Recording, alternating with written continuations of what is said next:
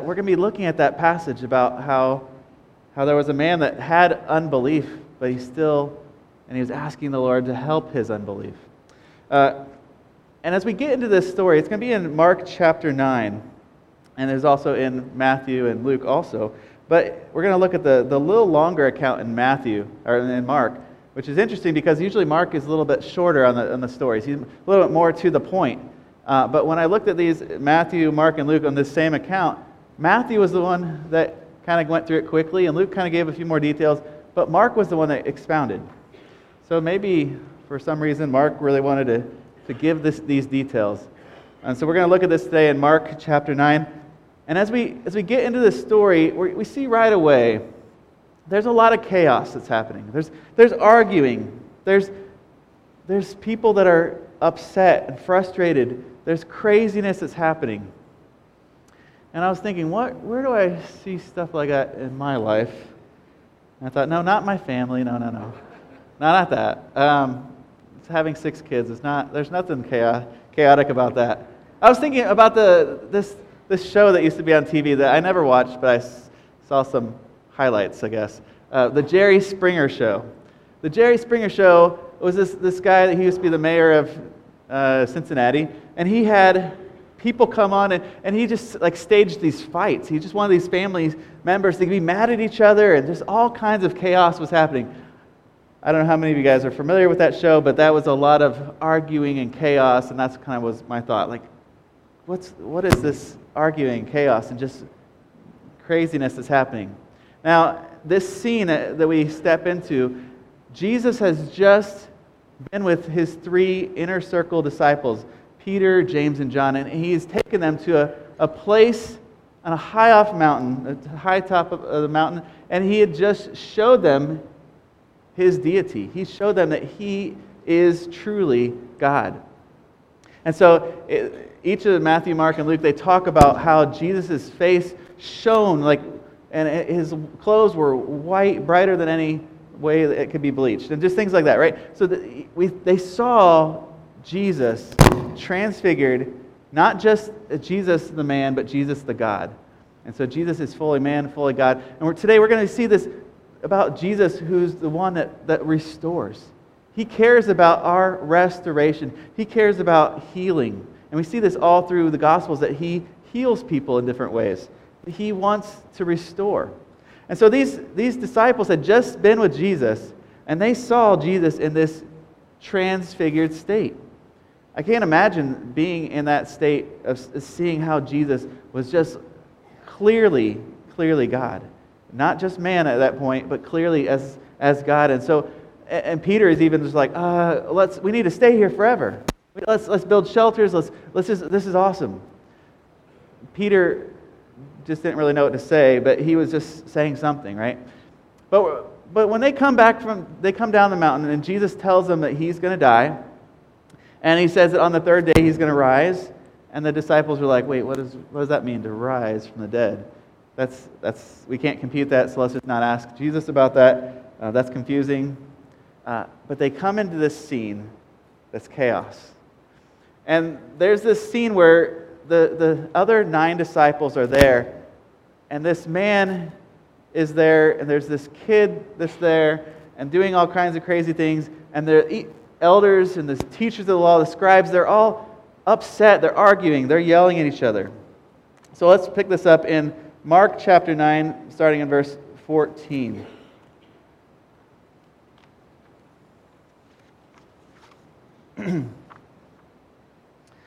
So it says, when it came to the other disciples, they saw a large crowd around them, and the teachers of the law were arguing with them. As soon as the people all saw Jesus, they were overwhelmed with wonder, and they ran to greet him. Think about this. These people were there hoping to see something that was going to happen, that was going to be a miracle. And the disciples couldn't do it. And so when Jesus shows up right away, the people are running to Jesus. They're like, he's the real deal. His disciples they're learning, and they're spending time with him. But here's the guy, here's Jesus, let's go to him. And so they run to Jesus. They were overwhelmed with wonder, amazement. So they ran to him. Verse 16 says, Jesus asked, "What are you arguing about with them?" And a man in the crowd answered, "Teacher, I brought you my son, who is possessed by a spirit that has robbed him of his speech. Whenever it seizes him, it throws him to the ground. He foams at the mouth, gnashes his teeth, and becomes rigid. I asked your disciples to drive out the spirit, but they could not." The situation is this. The disciples had been given authority by Jesus earlier to heal people that were demon-possessed, to do all kinds of things, but they had been given authority, and we know they had done that on their missionary trips and stuff. But now, when Jesus is gone at the mountain, and they come back, these 9 disciples were not able to do it. And so this man is really distraught.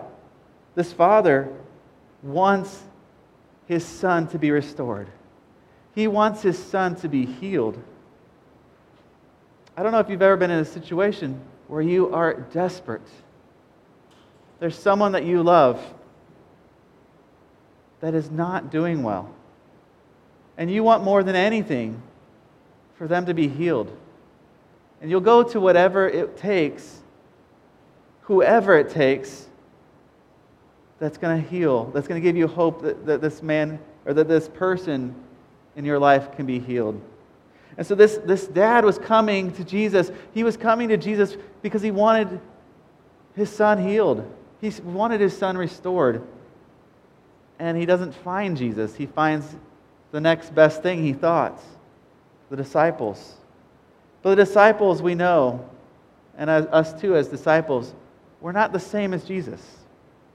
Now Jesus gives power and authority. He gives His Spirit to us so that we can bring His kingdom wherever we go. We can bring Him. But in this situation, it wasn't enough. Because it caused these disciples, I'm sure they were thinking, okay, we've done this before, here's how we do it. The formula is we say this and this, and then the demon goes away, and people are happy. It wasn't working. I kind of wonder, did each of the 9 disciples try this? Were they all, okay, now what do we do? Okay. And so there was arguing, there was chaos, there was yelling. The teachers of the law were probably like, hey, you guys don't have authority to do this. You guys aren't allowed to, so there's just all kinds of stuff happening. And in the midst of this, there's somebody that's hurting. This father is hurting because he's seeing his son in this terrible state by this demon. And Jesus enters the scene in this chaos. He enters the scene seeing this sadness. And Jesus says in verse 19 here, he says, "You unbelieving generation, how long shall I stay with you? How long shall I put up with you? Bring the boy to me." I imagine Jesus here, he's just sad that his disciples are not able to do what he's given them power to do. He's sad that they're not believing. He's sad that there's all this chaos. He's sad that this boy is not healed. He's sad about this unbelieving generation. Verse 20 it says, So they brought him. And when the spirit saw Jesus, it immediately threw the boy into a convulsion. He fell at the ground, and he rolled around, foaming at the mouth. Now this is a scene where bad things are happening. And when bad things are happening, where do we go? Are we drawn to Jesus? Are we drawn to others? Are we drawn to find the self-help fixes? I mean, if you go on YouTube, there's all kinds of self-help things. I mean, I don't know about demon possession, but there's all kinds of ways that you can fix things. 911, there you go. Jesus draws people to himself. Here we see the man is drawn to Jesus. We see the crowd is drawn to Jesus. And so Jesus is drawing people to himself. I believe Jesus draws us to himself. This father had had a very exhausting life. He's been seeing how his son, this demon, has made his son try to kill him in fires and water. All these ways of that this is very dangerous. Can you imagine how exhausted this man was? How afraid he was? When I are afraid, when we need help, where do we go? Are we drawn to the Lord? Do we believe that Jesus has the power and the authority to help? Do we believe that he can solve our problems? Do you believe that he cares about you and he wants you to come to him with your problems? But just because we come to Jesus with our problems doesn't mean Jesus always fixes the problems. We see that Jesus is not just a vending machine. He's not like a genie in a lamp. He doesn't do whatever we want, but he wants us to come to him. Jesus said in John 16:33, "In this world you will have trouble." You're going to have trouble. There's going to be problems. But Jesus says, "Take heart, because I have overcome the world." So let's go to Jesus. Even when we aren't sure of things. Even when we are sure of things, let's go to Jesus. Jesus wants you to come to him. He says, "Bring the boy to me." We'll see how this story continues after this evil spirit has thrown this boy into this convulsion on the ground. In verse 21, Jesus asked the boy's father, "How long has he been doing this?" And the father answered, "From childhood." And then he gives some more explanation. He says, "It has often thrown him into the fire, or the water, and has tried to kill him." He's giving this more description, like it's not just that this is really bad that's happening in my life. It's not just bad enough that there's a demon, but also this demon is trying to kill him. Satan wants nothing more than to kill, steal, and destroy. Satan wants God to be sad. He wants people to be sad. He wants people to believe lies. Satan is doing anything he can to take people away from Jesus, to take people away from God. And here, in this case, this demon is possessing this boy.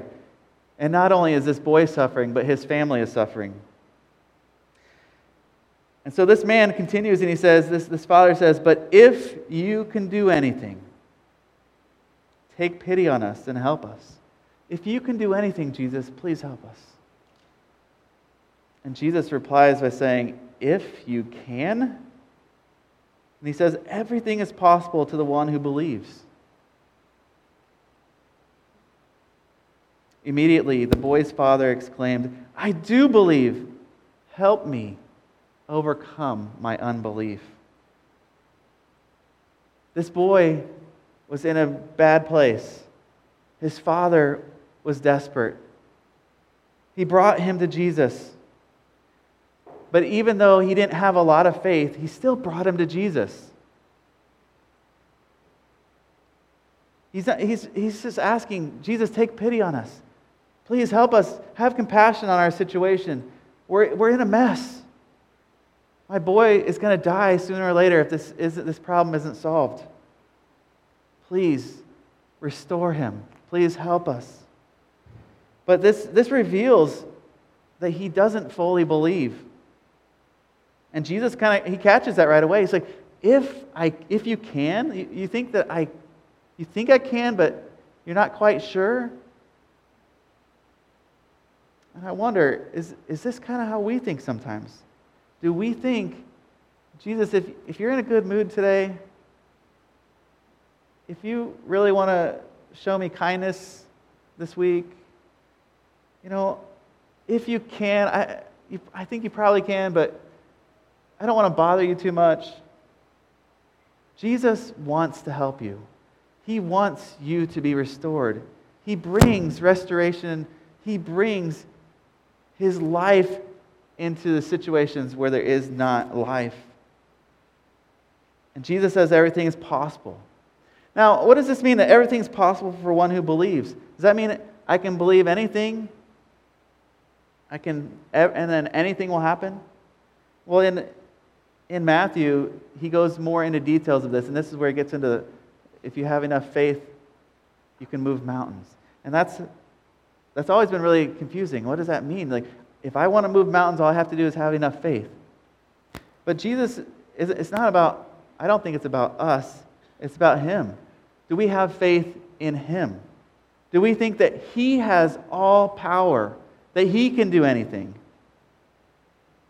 So yes, everything is possible to God and us who believe in God and believe in His power. And so this man, he wants to believe in this. He says, please help me. Help me overcome my unbelief. Jesus sees his prayer. He sees his desperation. He sees this man's situation. And he doesn't rebuke him. He doesn't say, how dare you think I can't do this? Because you think I can only just, if I want to, if I can, well then I'm not going to. No, he doesn't do any of that stuff. But Jesus draws people to himself, and then Jesus grows faith in those who come to him. Jesus wants this man to have faith. He wants this man's unbelief to turn into belief. He wants this man to be made whole again, his son to be made whole again, to be restored, and that all glory would not go to him but to the Father. And so Jesus, he draws people to himself, and he grows faith of those who come to him. So do we have enough faith that even when we are not sure, even when we're doubting, even when there's hard things in our life, are we coming to Jesus? Are we honest with Jesus? Because I think sometimes maybe we think that we have to have the perfect prayer, or that we have to say the right formula, like the disciples. They had the right thing of how they cast out the demon, and it didn't work. We think maybe we have to say the right things and do the right things. We have to believe the right things.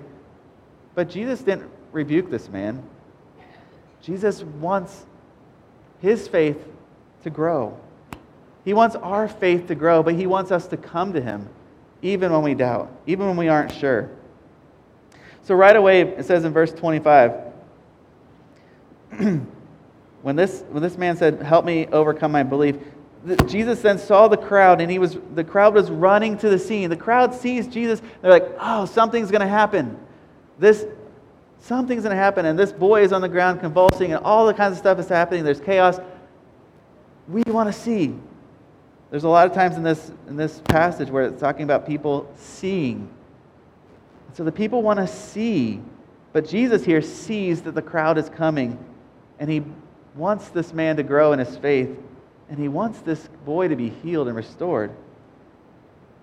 So it says that Jesus rebuked the impure spirit.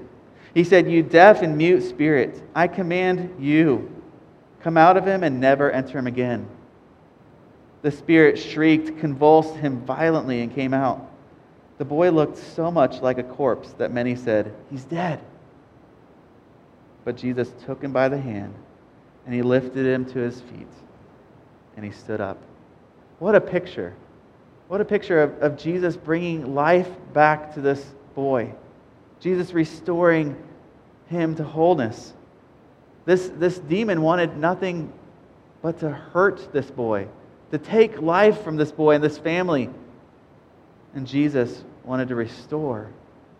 And Jesus did restore. And we can see here that Jesus restores life and wholeness to those who believe. This man, he brought just a little bit of faith, and he asked Jesus to help him with his unbelief. And Jesus then restores life and wholeness to this boy.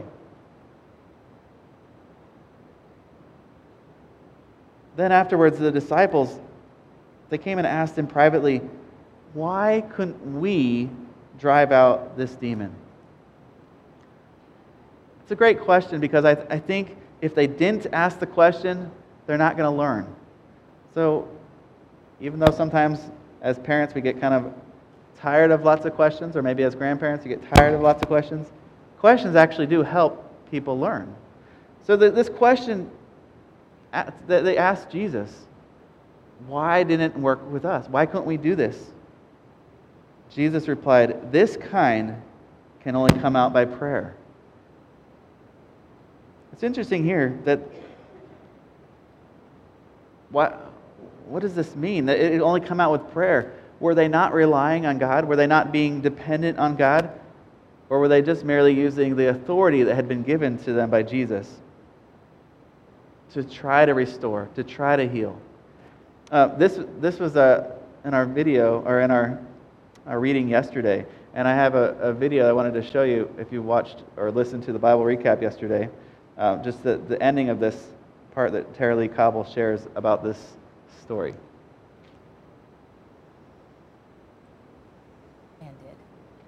The disciples seem to have a faith problem too, but it's hard to tell what it is because the two accounts seem to contradict each other at first.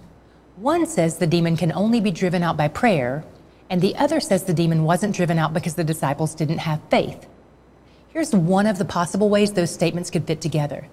It's possible the disciples had faith in themselves, but not in God. And their self-reliance meant they didn't even stop to pray and ask God for help. They tried to access the power of God without connecting to the person of God. That's self-idolatry. God wants us to ask Him for help. He wants us to acknowledge our reliance on Him and to rightly view Him as the source of all things. We're not bugging Him when we ask for faith and ask for help. We're honoring Him. I love that He wants to help us because I need His help all the time. He's where the joy is. So do we go to the Lord and ask Him for help? Do we ask Him, are we dependent on the Lord?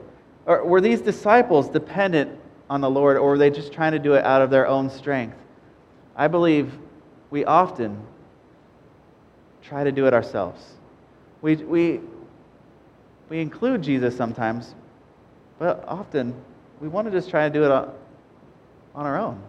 These disciples, we had the right recipe. We had the formula. We knew how to do it. We've done it before, so why do we need to pray about it? Jesus says, you need to pray. You need to be dependent on the Father. Because if we're not dependent on the Father, if we're not dependent on the Lord, then we're going to do things however we think is best. And that probably isn't actually what's best. So let's be dependent on the Lord. Actually, I should say, that's not what's going to be what's best if it's just what we want, if what we think. But what God wants is what's best. That doesn't mean what God wants solves every problem that we have. But it does mean that He gives us His grace. He gives us His strength. He gives us the ability to depend on Him, to rely on Him, seek Him out. And that's what we can do. So if we're having a problem in our life and we go to God, then we're going to hear some kind of answer. Maybe the answer isn't the one we want, but we're going to hear an answer. It might be the answer of wait. It might be later. It might be no, or it might be yes. But the thing is, we need to go to God. We need to trust Him. We need to let Jesus grow our faith. And then Jesus will restore life. He'll restore wholeness to those who believe. You know, when things get broken, when things get wore out, someone can fix them or someone can throw them away. I know some people there's like auto shows where there's like all these really old cars and they're all beat up really bad and everybody looks at them. No, nobody takes the cars to the auto show if they're all beat up. But they were all beat up and they were all old and they were maybe not working very well, but somebody took time to clean them, to find new parts, to find better parts, to buffer, to use a buffer and sand and paint and make it all nice again. And there's something really exciting and neat to see an old car in the original state, in its nice condition. And I believe that's what Jesus is doing and wants to do with us. He wants to restore us to life and wholeness. He wants to bring us back to the original condition. Jesus has the power to restore what's been broken, and that's our main idea today. He has the power to restore what's been broken. And what has been broken? We are all broken. We are all broken. But sometimes we don't want to believe that we're broken. We want to think we can do it without Him. We're good enough, we're fine. But when we believe that we need to be completely dependent on Him because we are broken, then we're going to come to Him. But if we think that we're good and we don't need Jesus, then we probably won't come to Him. So my question to you is, what areas in your life need to be restored? What needs wholeness? What needs to be made new again? And when we have doubts, when we have fear, are we willing to bring those to God? Are we willing to ask the Lord to help us to overcome our unbelief? Jesus wants you to come to Him. Jesus wants that our faith would grow. He wants to restore us to what He's made. Jesus is the one who restores. He took a situation where there's chaos, arguing, fighting, discouragement, and He brings life to that situation. He brings peace. He brings joy. He brings renewal. People are excited because He is where the joy is what we've been reading, we've been hearing in the Bible recap. Jesus is where the joy is. Let's pray. Jesus, we thank You that You are the one that restores. You are the one that brings life. You bring life into the darkness. You bring life from the chaos. You bring life when things are looking bad, when things don't make sense. Lord, we pray that we would come to You, that even if we aren't sure, even if we don't have a strong faith, Lord, we pray that we would bring our doubts to You. Lord, we pray that You would give us faith, that You would grow our faith, that You would help our unbelief. Lord, that we would depend on You. We won't try to do it on our own, but that we would trust You, that You would give us a life that is resting in Your joy, in Your peace, and in Your goodness. Thank You that You give us wholeness. And Lord, we pray that we would be a light to those around us, those that maybe are struggling with unbelief. God, that we would share You with them. Thank You that You restore what's been broken, and help us to be agents of Your grace and Your peace this week. Pray this in Jesus' name. Amen.